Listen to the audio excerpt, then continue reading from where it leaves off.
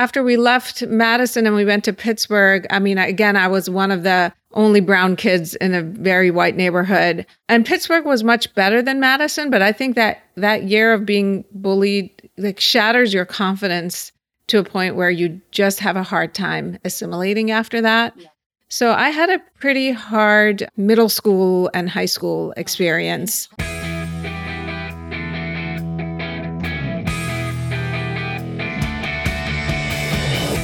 You're listening to the MILF Podcast. This is the show where we talk about motherhood and sexuality with amazing women with fascinating stories to share on the joys of being a MILF. Now here's your host, the MILFiest MILF I know, Jennifer Tracy. Hey guys, welcome back to the show. This is MILF Podcast, the show where we talk about motherhood, entrepreneurship, sexuality, and everything in between. I'm your host, Jennifer Tracy. Today on the show, we have Pariya Hassouri. Pariya actually came to me through Tembi Locke, author of From Scratch, whom I just fell so in love with, not only reading her book right before I met her, but then when I met her, I fell in love with her. And then a couple weeks later, we were at an event together and she said, "Hey, I met this incredible mom, this woman, and I think she'd be great for your show." And I said, "Great." And so she hooked me up with Pariya. I went to Pariya's home and I got to learn about her story. And it's just remarkable. Pariya is a mother of 3. She's a pediatrician here in Los Angeles. 2 years ago, her middle child came out as transgender. That was her own journey, and you'll hear her talk about that in our interview. And now Pariya is using her voice to spread awareness and be a trans rights advocate. And she's writing a memoir called Found in Transition about her own evolution during her daughter's transition. She's incredible. She's just so incredible. So I'm just so honored that she made the time in her busy schedule to talk to me and to be on the show. And what an important story. What an important story to tell. So this is the last week in August. I feel like such a broken record because I say this all the time, but I just can't even believe it. So this month's give was and still is Every Mother Counts. Again, you can find a link to them on my page, milfpodcast.com, and donate to them, get involved somehow. They're doing amazing things, helping mothers everywhere get the care that they need for prenatal, birth, and postnatal care that is so lacking in so many countries. Also, this episode is brought to you by Clutch Gifts. Clutch Gifts is a modern personal gift solution designed to enrich your relationships and simplify your life. So it's an online gift boutique that will curate your gift for your person and deliver it to them and make it fabulous. So my 2 friends, Tracy and Molly, started this company. It's a beautiful company.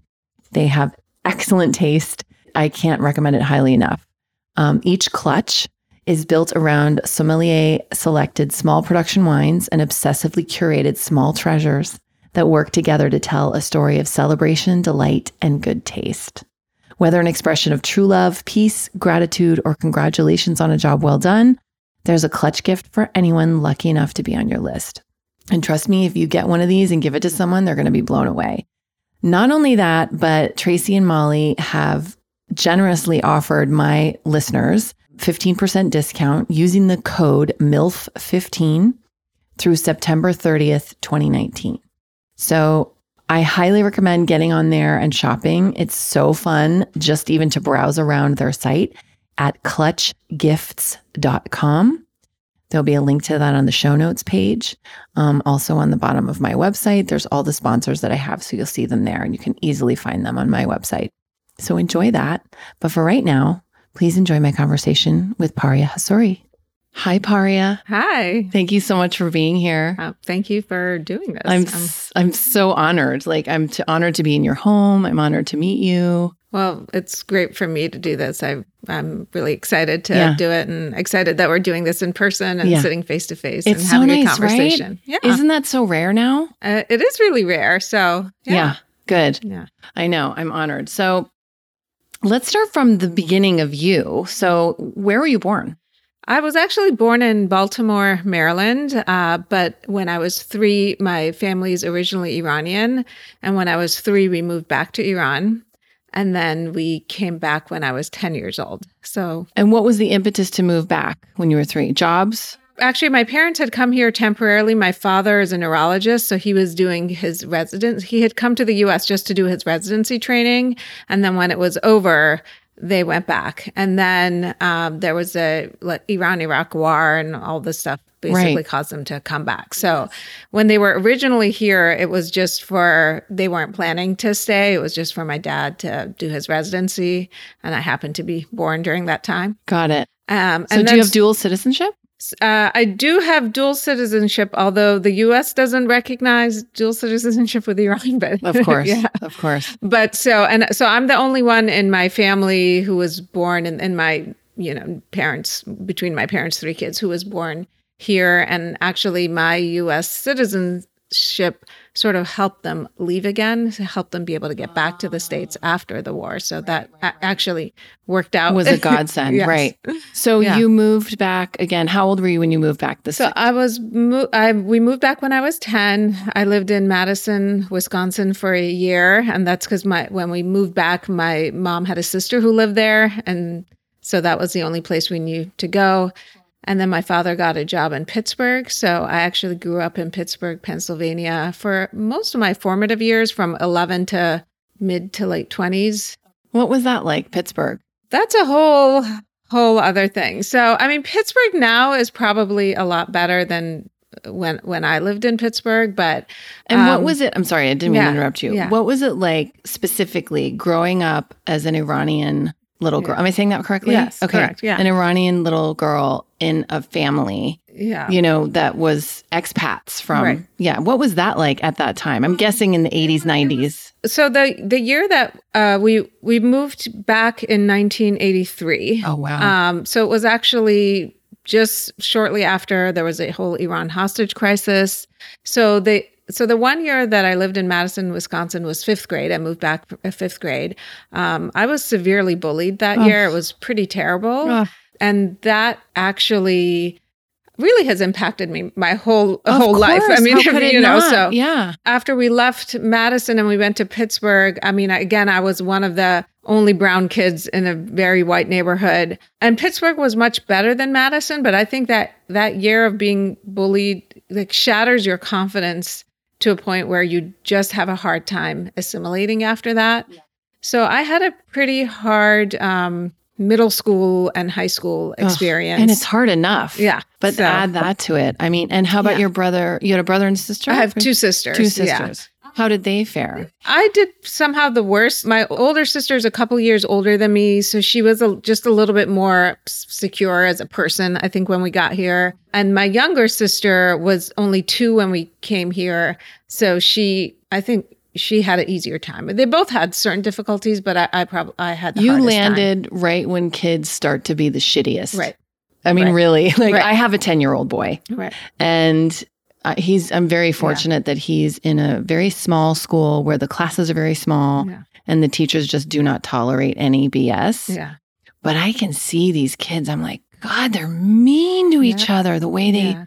So, I can imagine. And especially back then where there was just so much less awareness and, at that time politically. And so, wow. So did that kind of make you a little more inverted than you had originally been? It definitely did. Inverted. It definitely did for a lot of years. And then I think in college, I sort of really made a conscious decision towards the end of high school that I was going to reinvent myself for college. Yeah. And I did that. And I think even though I did that, there's a part of me that's always sort of carried the insecurity of what happened in the past with me. And honestly, that now I'm 46, it really took until after 40 for me to get over all that. In the last couple years, I probably came to terms with it. And I think I finally was forced to put it to rest in the last couple of years. And actually, I mean, I guess we'll get into this, but what forced me to put it to rest was, so, I'm writing a book about and it sort of weaves my own experience with my middle child, my daughter's experience.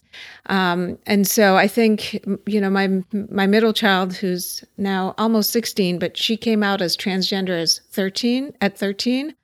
And when you have been on the outside and, bullied and experienced being an outsider, the worst thing that can happen is for your child to be someone that you think is going to be the absolute worst outsider currently in the United, targeted, literally targeted. Yeah.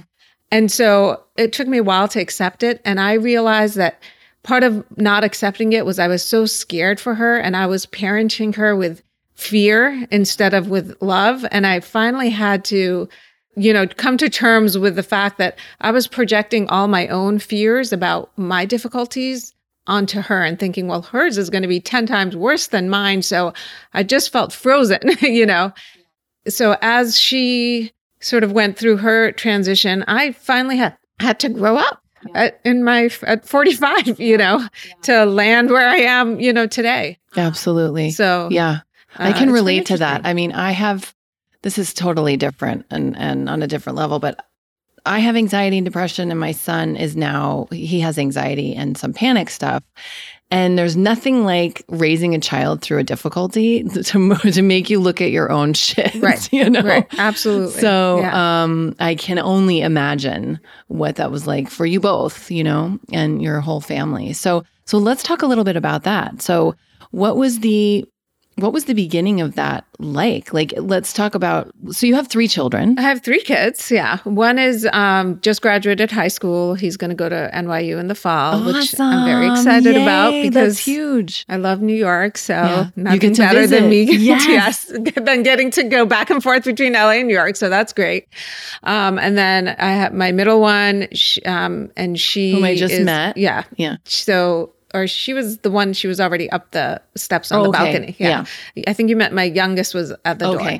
And so she is starting her junior year, and then my youngest is starting 8th grade. Oh, got it. So I have 3. They're, I guess, almost 18, almost 16, and almost 13. Wow. Yeah.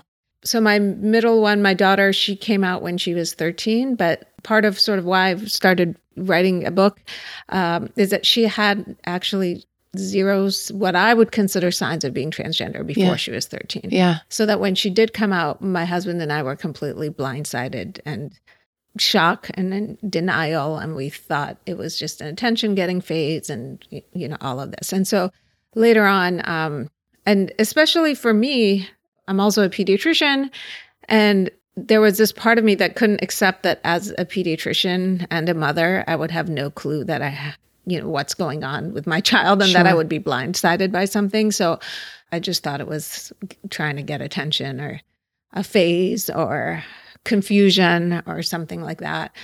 Because she didn't have any of the signs usually you would traditionally associate with being transgender, which would be, wanting to do traditionally opposite gender things when you're younger, like 3, 4, 5, 6.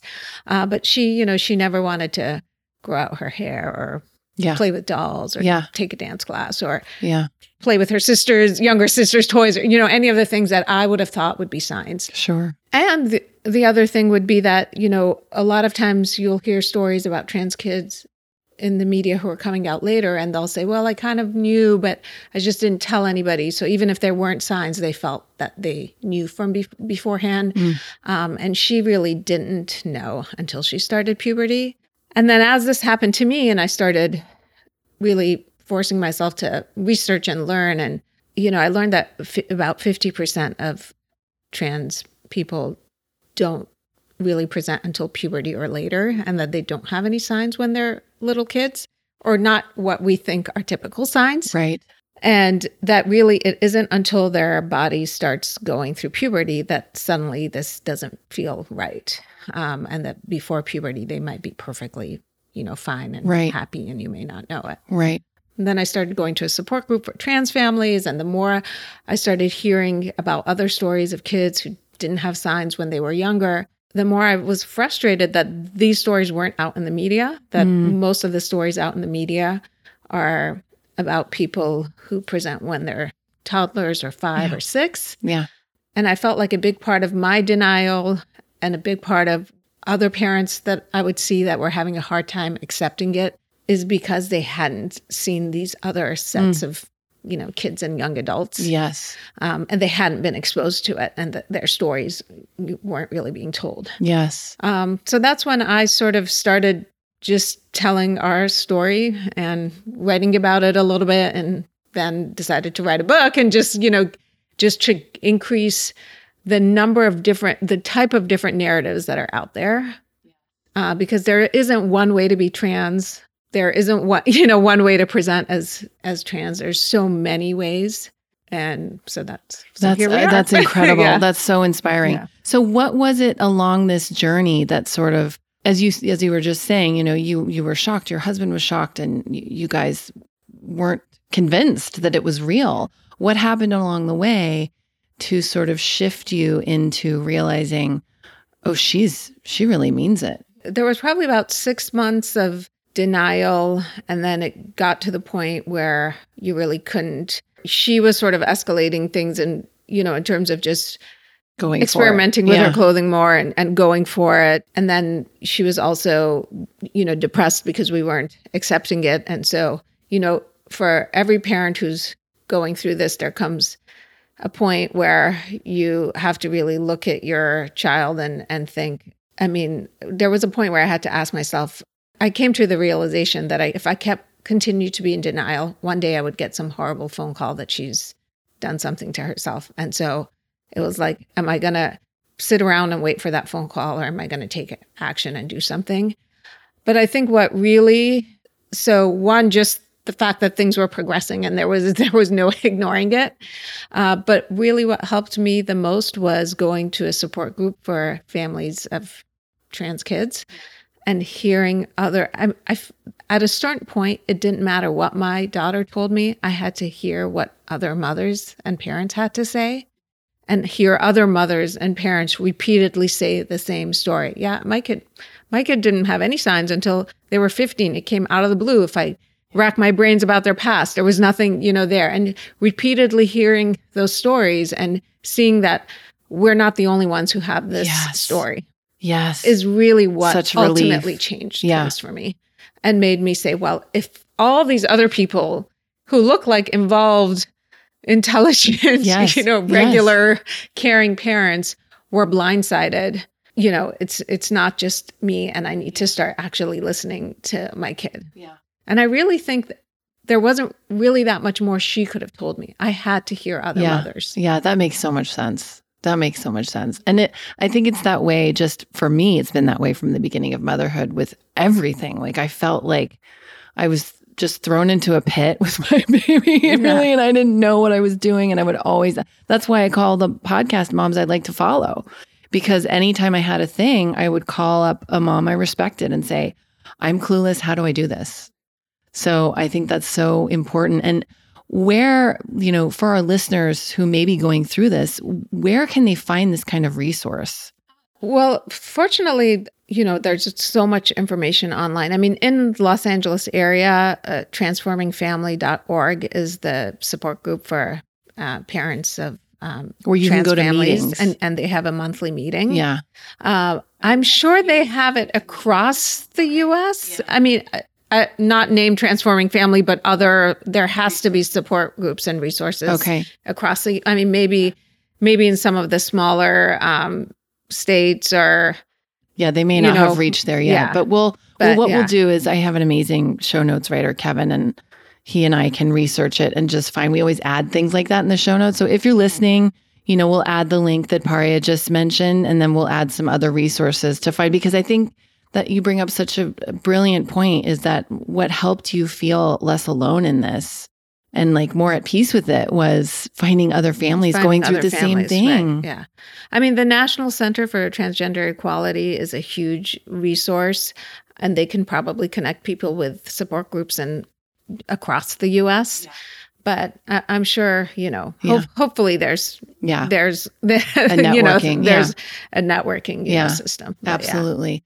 Wow. So then you started writing about it. Yeah. And you started talking about it. Yeah. And your daughter was supportive of that, I'm assuming. Yeah. My daughter, I had to everything with her, obviously, before it happened. So she knew exactly what I was going to be writing. And, I wrote a couple of articles, told her what I was writing first. Even with my book, I told her this is going to be the time frame of my book. I'm going to start it on this day and end it on this day. And I'm not going to go past this day, because then the rest is sort of your story whether you decide to tell, or not. So I really started it on the day she came out and ended it on the day she had her legal name and gender change. So it's just it's like a 17-month period. There's so much I could include from after that, but I just made the decision I was going to stop it when she had her legal name and gender change, so that the rest she can decide one day if she wants to tell or not. But that it was really more about my journey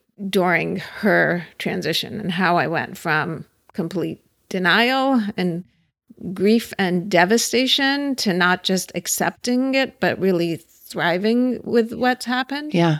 And I mean, as evident in everything that I've seen and that you've shared with me before the podcast, like really celebrating this. Yeah.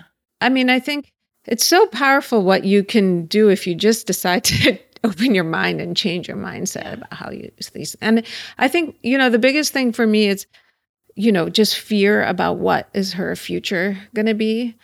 And I've just had to stop living in fear, I just had to. Yeah. I mean, I still have some fear and worry. I used to worry that, maybe she would end up alone or not find someone. And that I don't worry about at all anymore. She has so many friends and, young people are so amazing these days. And she actually, since she came out, she has so many more friends and I have zero worry about that. Yeah. I still have some worries about her safety. I'm a little more cautious with those things, like she'll take the public bus to go places and I don't let her take it after dark. I don't put her in a lift alone.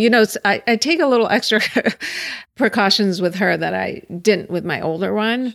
But so I still have a little bit of the safety fear, but I'm not in any way worried that she will ever be lonely or not find she has friends and I'm not worried about her finding a partner one day or any of that. Like that is not even the tiniest bit of a concern. And you probably know a lot more about these stats, but I would imagine that Los Angeles is probably one of the best places to be as far as a community, a trans community. Yeah, LA is great. Obviously, San Francisco is great. Portland and Seattle are actually on this I can imagine. Side really great. I think Seattle has a huge community.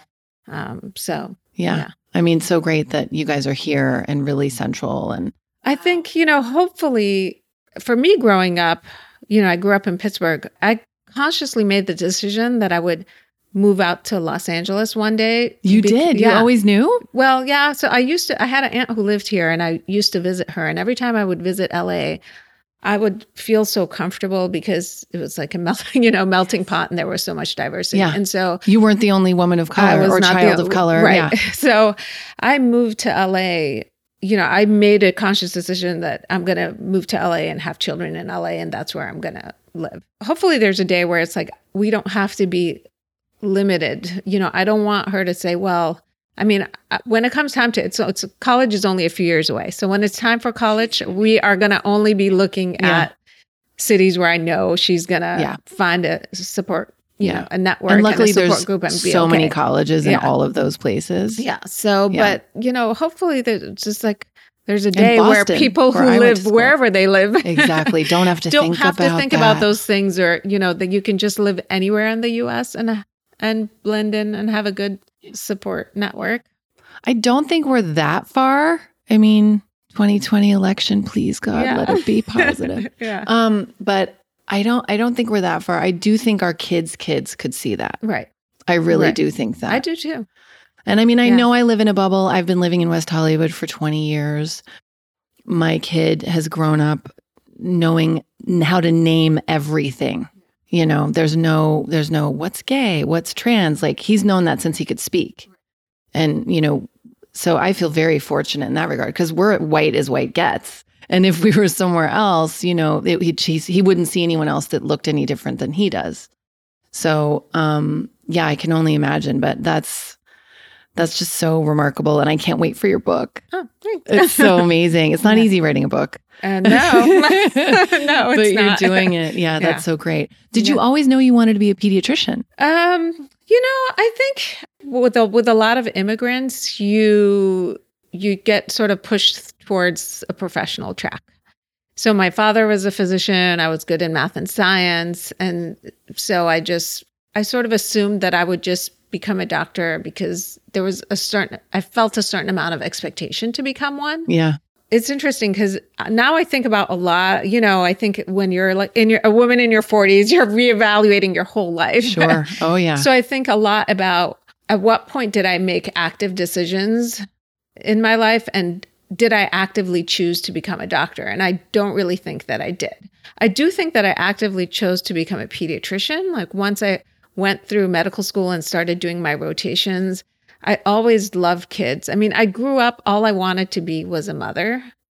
And which would really frustrate my own mom because she wanted, all she wanted was like all her kids to be professionals, because she had dropped out of grad school once she got pregnant with me, so of course you want for your kids what you didn't complete. But once I got to medical school and started doing my rotations, and I mean, I already loved kids, and I knew I was either going to be a pediatrician or not be a doctor. Interesting. Yeah. And I think, when I love kids, and I really love talking to other parents. I mean, I think being a pediatrician is just a lot of like hand holding and reassurance. Yes. To parents of, you're doing great, whatever you're doing. I love our pediatrician also, Dr. Kramer. Oh, yeah. You know her? Yeah. And I just thank goodness for all the times I would just call and be like, especially when he was a newborn, I just felt so inept. Yeah. And she would just reassure me, and he's fine, he's getting enough milk or whatever it was. Yeah. But it's a really important role. Yeah. So how long have you been practicing? 17 years. Wow. Yeah. I mean, it's kind of crazy that it flies by. Doesn't it? Yeah. I mean, yeah, it really does. So a long time. So your oldest is 19, 18? Almost 18. Yeah. Oh my gosh. Yeah. So I had him during my last year of residency. Okay. Got it. Yeah. Okay. Wow. So, yeah. You were young. You started young. Yeah. I was 28 when I had him. Which is young now by today's standards. Yeah. At that time, we were living in Cleveland, and it was, I was not necessarily a young mama at that time. It's crazy. But now I see 28-year-old moms once in a while. Like rarely do I see a mom in her 20s anymore. And when I do, I'm like, oh my gosh, this person's a baby having a baby. I know. Isn't that funny? And what do you attribute that to as a physician or just as a person? Because you see it day in and day out. What do you attribute that age? Because it's gotten later and later. Well, I think it takes longer to just, figure out who you are, go to school. I mean, just getting through school, putting yourself through school, then, figuring things out. And then I think also just people are pursuing their passions and interests more before having children right away, which is great. Yes. Yes. I think you either do that first and then you have a kid, or you don't and you have kids and then you're suddenly in your 40s and you're like, wait, where am I in this? And you do it, and you try to figure it out later. Because you can't really do it right after you have the kid. No, you can't. No, you can't. You are in that thing, whether you're a stay-at-home mom, which I hate that phrase. I wish we'd come up with a new phrase. Because there is no stay-at-home. There's no staying at home. No. Not like home is like bonbons and furry slippers or something. Right. And how did this experience shift your perspective as a pediatrician? Really shifts your perspective on everything. Yeah, of course. But I think even as a pediatrician, we certainly don't train pediatricians on about gender and the spectrum that gender lies Do you think on. that's going to change now? Just in the last, so it's kind of funny. I have an op-ed coming out in the LA Times on Wednesday, I think, about this that I just wrote. Okay, I can't wait. I'm going to repost Just September of 2018 was the first time the American Academy of Pediatrics released a statement on how to approach transgender kids and to treat them in a gender-affirming approach. September of 2018, the first AAP policy statement. Wow. Hopefully now, in the last couple of years, maybe we're starting to provide a little bit of that training. But they have a long way to go. That's a long way to go. And I'm sure we're probably maybe doing it better in certain cities, than other places. But there's a long way to go. There's a lot to learn. Yeah. I mean, I'm constantly still trying to read and learn. One, I just sort of look at children differently and how much we impose gender roles on them without even realizing it. Yeah. And then, you just look at just families differently, how whatever it is that a family's going through, navigating difficult decisions and walking through difficult decisions. I mean, I think certainly it's going to, affect me in that way.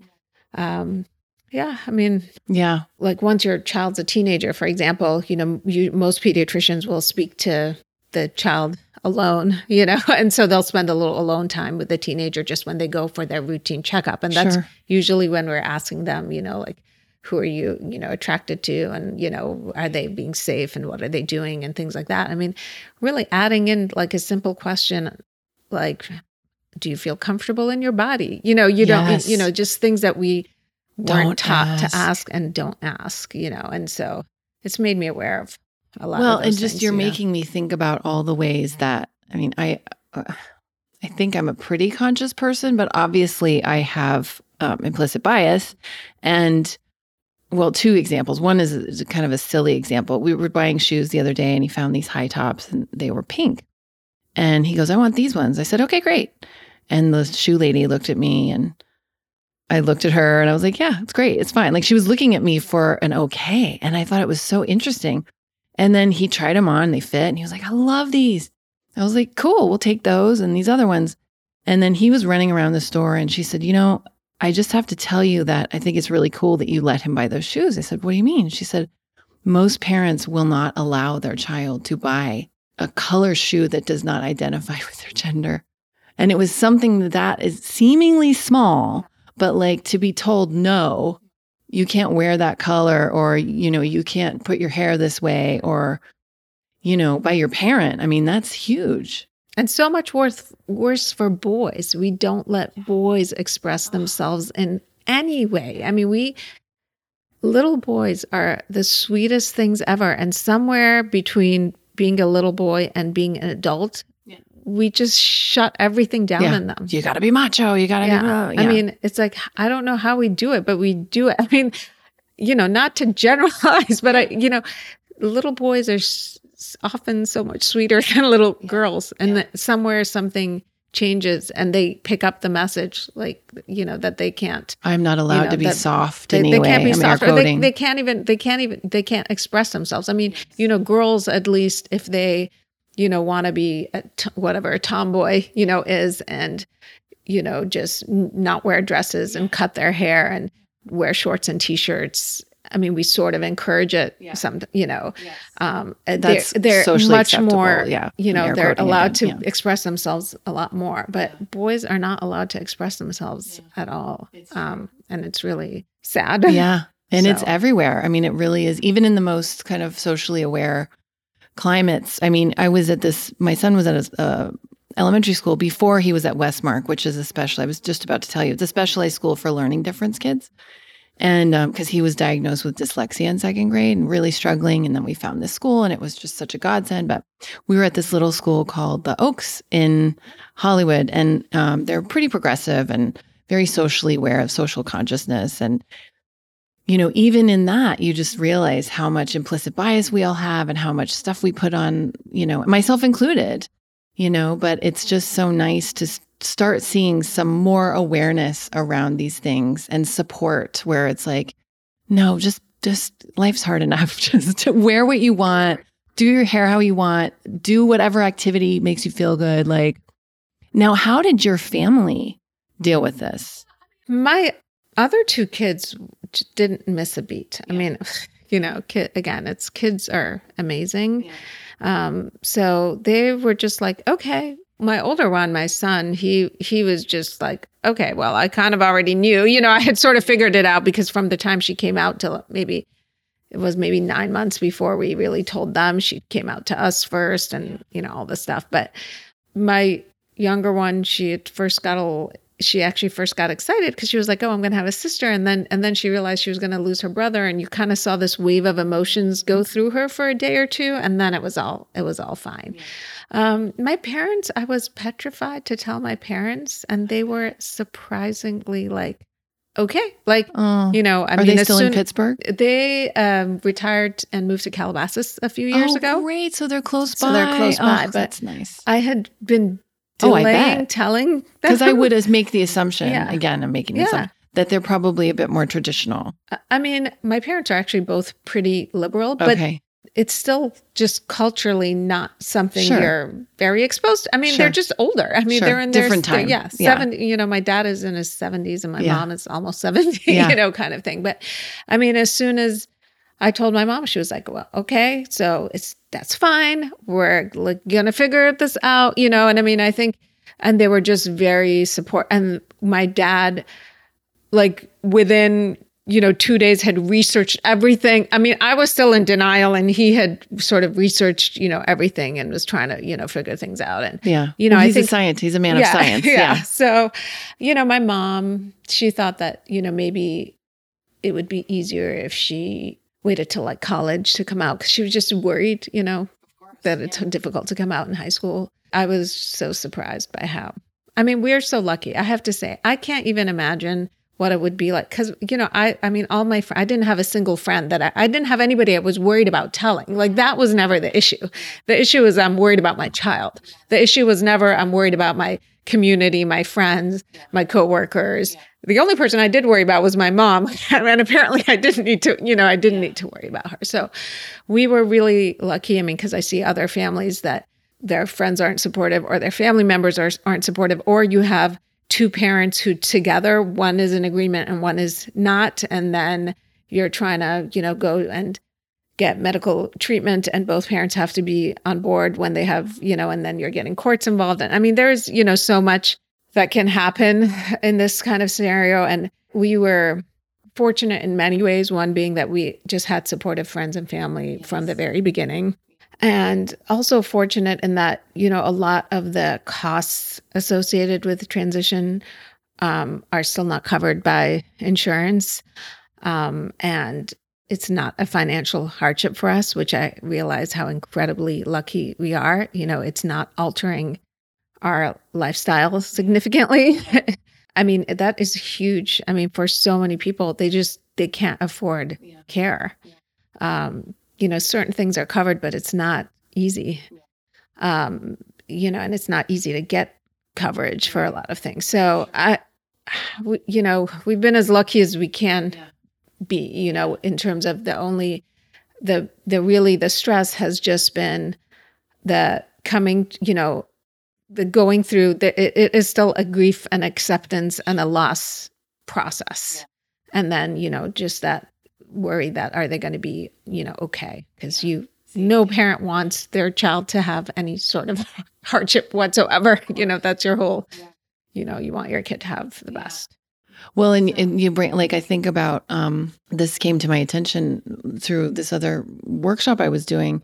There was a woman in the South and her adult child had just come out, and like deep South. And we didn't really get to uncover it because of time, but I just got the feeling that, this was like the deep South, heavily Christian, and very difficult to deal with that, and not a lot of support, and not a lot of funds as well. So I think, to your point, like, it would be great to if we can have a time where there's, more support available everywhere, and also just more education everywhere. So I do think we'll get there, but like I said, I think it'll probably be in our in our grandchildren's lifetime, which we're not in any rush for. Yeah, exactly. Yeah. No. Or maybe sooner. Let me correct myself. Maybe sooner. Yeah. I think it'll take a little time. I think so too. Wow. So where can we find, I know you have some stuff out there. Do you have like a website where we can find you? I have a website, paryahasuri.com, just my name, which is easy. So that has, it has a link to any articles I've written, or if I do a podcast, like this will go on there. Yes. Your social media links. Yeah, my social media, my Instagram and Twitter. I'm pretty active on Instagram, like a 12-year-old girl. There's a part of me that's still a 12-year-old girl on Instagram, and I make no apologies for it. So Parya.Hasuri.com has links to my Instagram, which is LA Parya, and my Twitter and all my articles. And people can also sign up to subscribe for a newsletter, which rarely goes out, like a few times a year. But if I publish something, I'll say, okay, like I published this, or this is what's happening with my book, and Perfect. things like that. Perfect. So, yeah. I'd love to include your, is it LA Times or New York Times that's coming out tomorrow? LA Times is coming out Wednesday, probably. Yeah, maybe I can include that in my newsletter this month, if that's okay with you. Absolutely. And just, because I think that's so amazing. And just to get the word out and more education. Yeah. So, okay, cool. So we know where to find you. Yeah. And where are you in the book process? My book is tentatively, the title is Found in Transition. And I have an agent, and she's certainly... So nonfiction, all this is new to me, but sure. For a memoir or nonfiction, you write a nonfiction book proposal. So my proposal is currently at 10 different publishing houses. So I'm doing a little publishing by dance. Editors. Publishing dance. So that's sort of the phase I'm in. Like just maybe a week and a half ago, we sent it out to the first round of people, and there's been good interest, it seems, so far. So that's good news there. But the first draft is completely written. So hopefully once all that settles, maybe it'll go fastish. I don't know. We'll see. Yeah. Because I did write the entire first draft before I made a nonfiction book proposal. Yeah. So that's really exciting. And it sort of, has like the A story is Ava's transition, but the B story is really my evolution and bringing back my past and how my past sort of colored this whole thing. Yeah. And really how I had to grow up through the entire process. Yeah. Wow. You're a remarkable person. I'm so honored to know you. Thank you. Yeah. Yeah. I love what you're doing. I mean, I think, thank you. I'm jealous that you get to just sit down and talk with other it's so awesome. Moms, because there's so many moms doing so many amazing things. Awesome moms. Yeah. I mean, I think I was reading an article in the New York Times a couple months ago, and Gwyneth Paltrow was being interviewed, and she said, ask a working mother to do it. And I, again, like back to the stay-at-home mom, like I don't like that term. I feel like all mothers are working mothers. Absolutely. I really Every really single do. one. Yes. There's no working or non-working. It doesn't matter whether you go to a traditional job or whether you're home with your toddlers. You are a working mother. Absolutely. So she said, ask a working mother to do it, which to me, the translation is ask a mother to do it. And that shit will get done. She said, I'm quoting her. And I'm like, you know what? Damn straight. Right. Yeah. It's so true. Yeah. So we've come to the time when I'm going to ask you 3 questions that I ask every guest. And then I'm going to ask you a lightning round of fun questions. What do you think about when you hear the word MILF?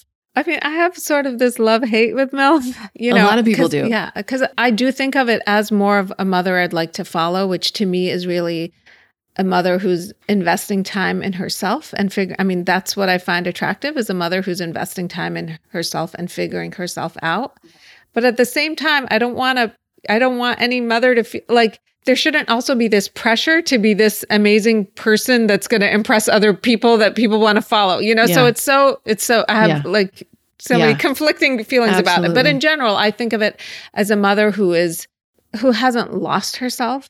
And maybe that's because I had a period when I lost myself and I had to find myself. So I think of, any mother who hasn't really lost herself and is pushing herself and figuring it out is what I admire. I love that. Yeah. I love that.